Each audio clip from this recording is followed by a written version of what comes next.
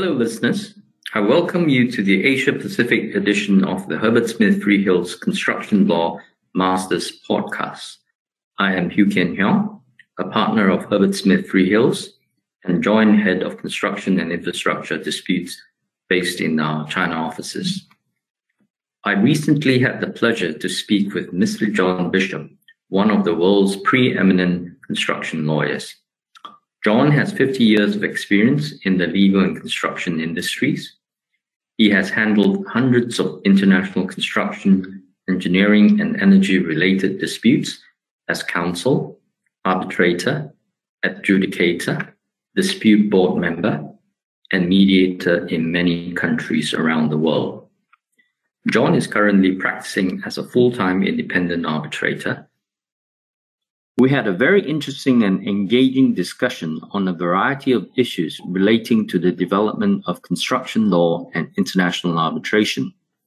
We went as far back as 50 years ago to a time when John had just started his legal career in London as a very young construction lawyer, embarking on what eventually turned out to be a stellar career in construction law. You can find the full podcast on our website, and it is also available on iTunes, Spotify, and SoundCloud. As the full interview is more than an hour long, we have broken down the more interesting parts of the interview into smaller sound bites. In this soundbite, John discusses the pros and cons of the memorial approach in international arbitration.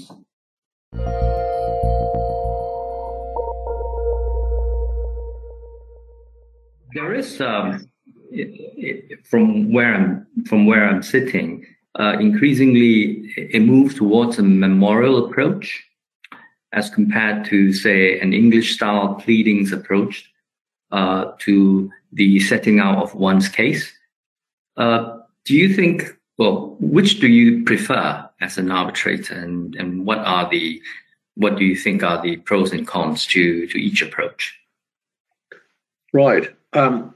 First of all, I should say that in relation to the two evils you just mentioned, a badly run arbitration will take too long and cost too much, whichever of these approaches you adopt. So there isn't one of them that isn't a cure to the problem. And there are arguments in favor of both. And very commonly, I have found that the parties agree on which approach they want to adopt. But where there isn't agreement, it really is essential at the first case management conference to conduct a really quite detailed discussion as to the substance of the case and what each party sees as the benefits and disadvantages.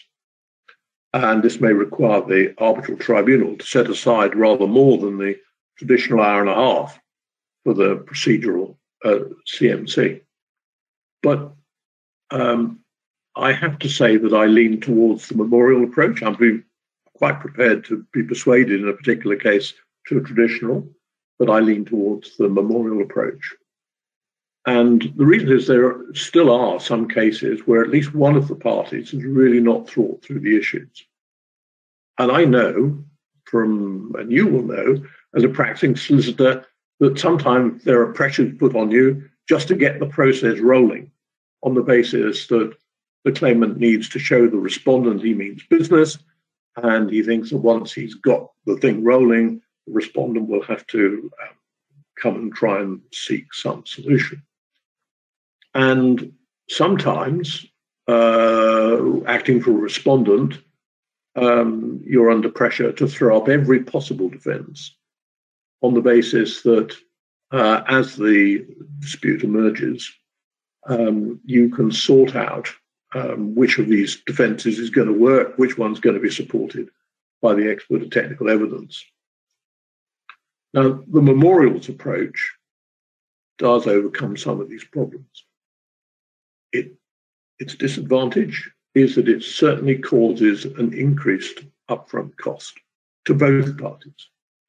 But it can have the advantage, it can cause the claimant to scale down the matters in issue and to concentrate on those which he realizes can be supported by the documents which he supplies under the memorial approach with his pleading, and by the witness and expert evidence that he provides with his pleading. So he has a better idea of which of these arguments will have any real prospect.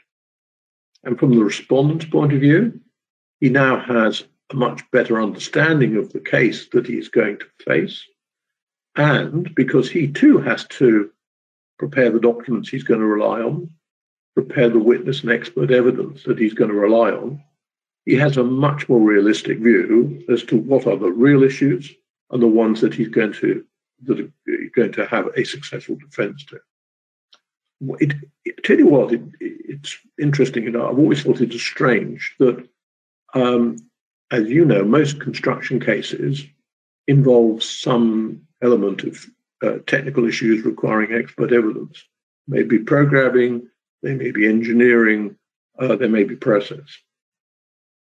And it's always surprised me that the timetable adopted traditionally in pleadings cases is that the parties are willing to put off to quite a late stage in their whole arbitration process, when often it's almost too late to turn back, the time when they actually produce the formal expert evidence.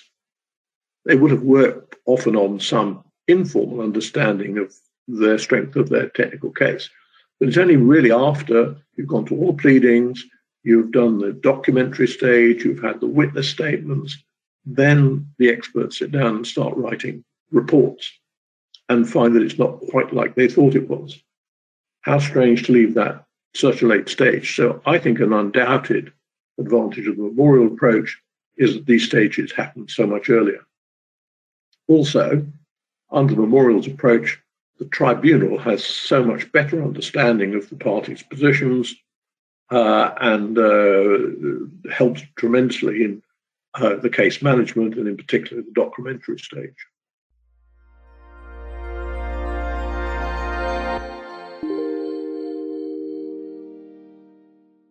You have been listening to a podcast brought to you by Herbert Smith Freehills. For more episodes, please go to our channel on iTunes or SoundCloud and visit our website herbertsmithfreehills.com for more insights relevant to your business.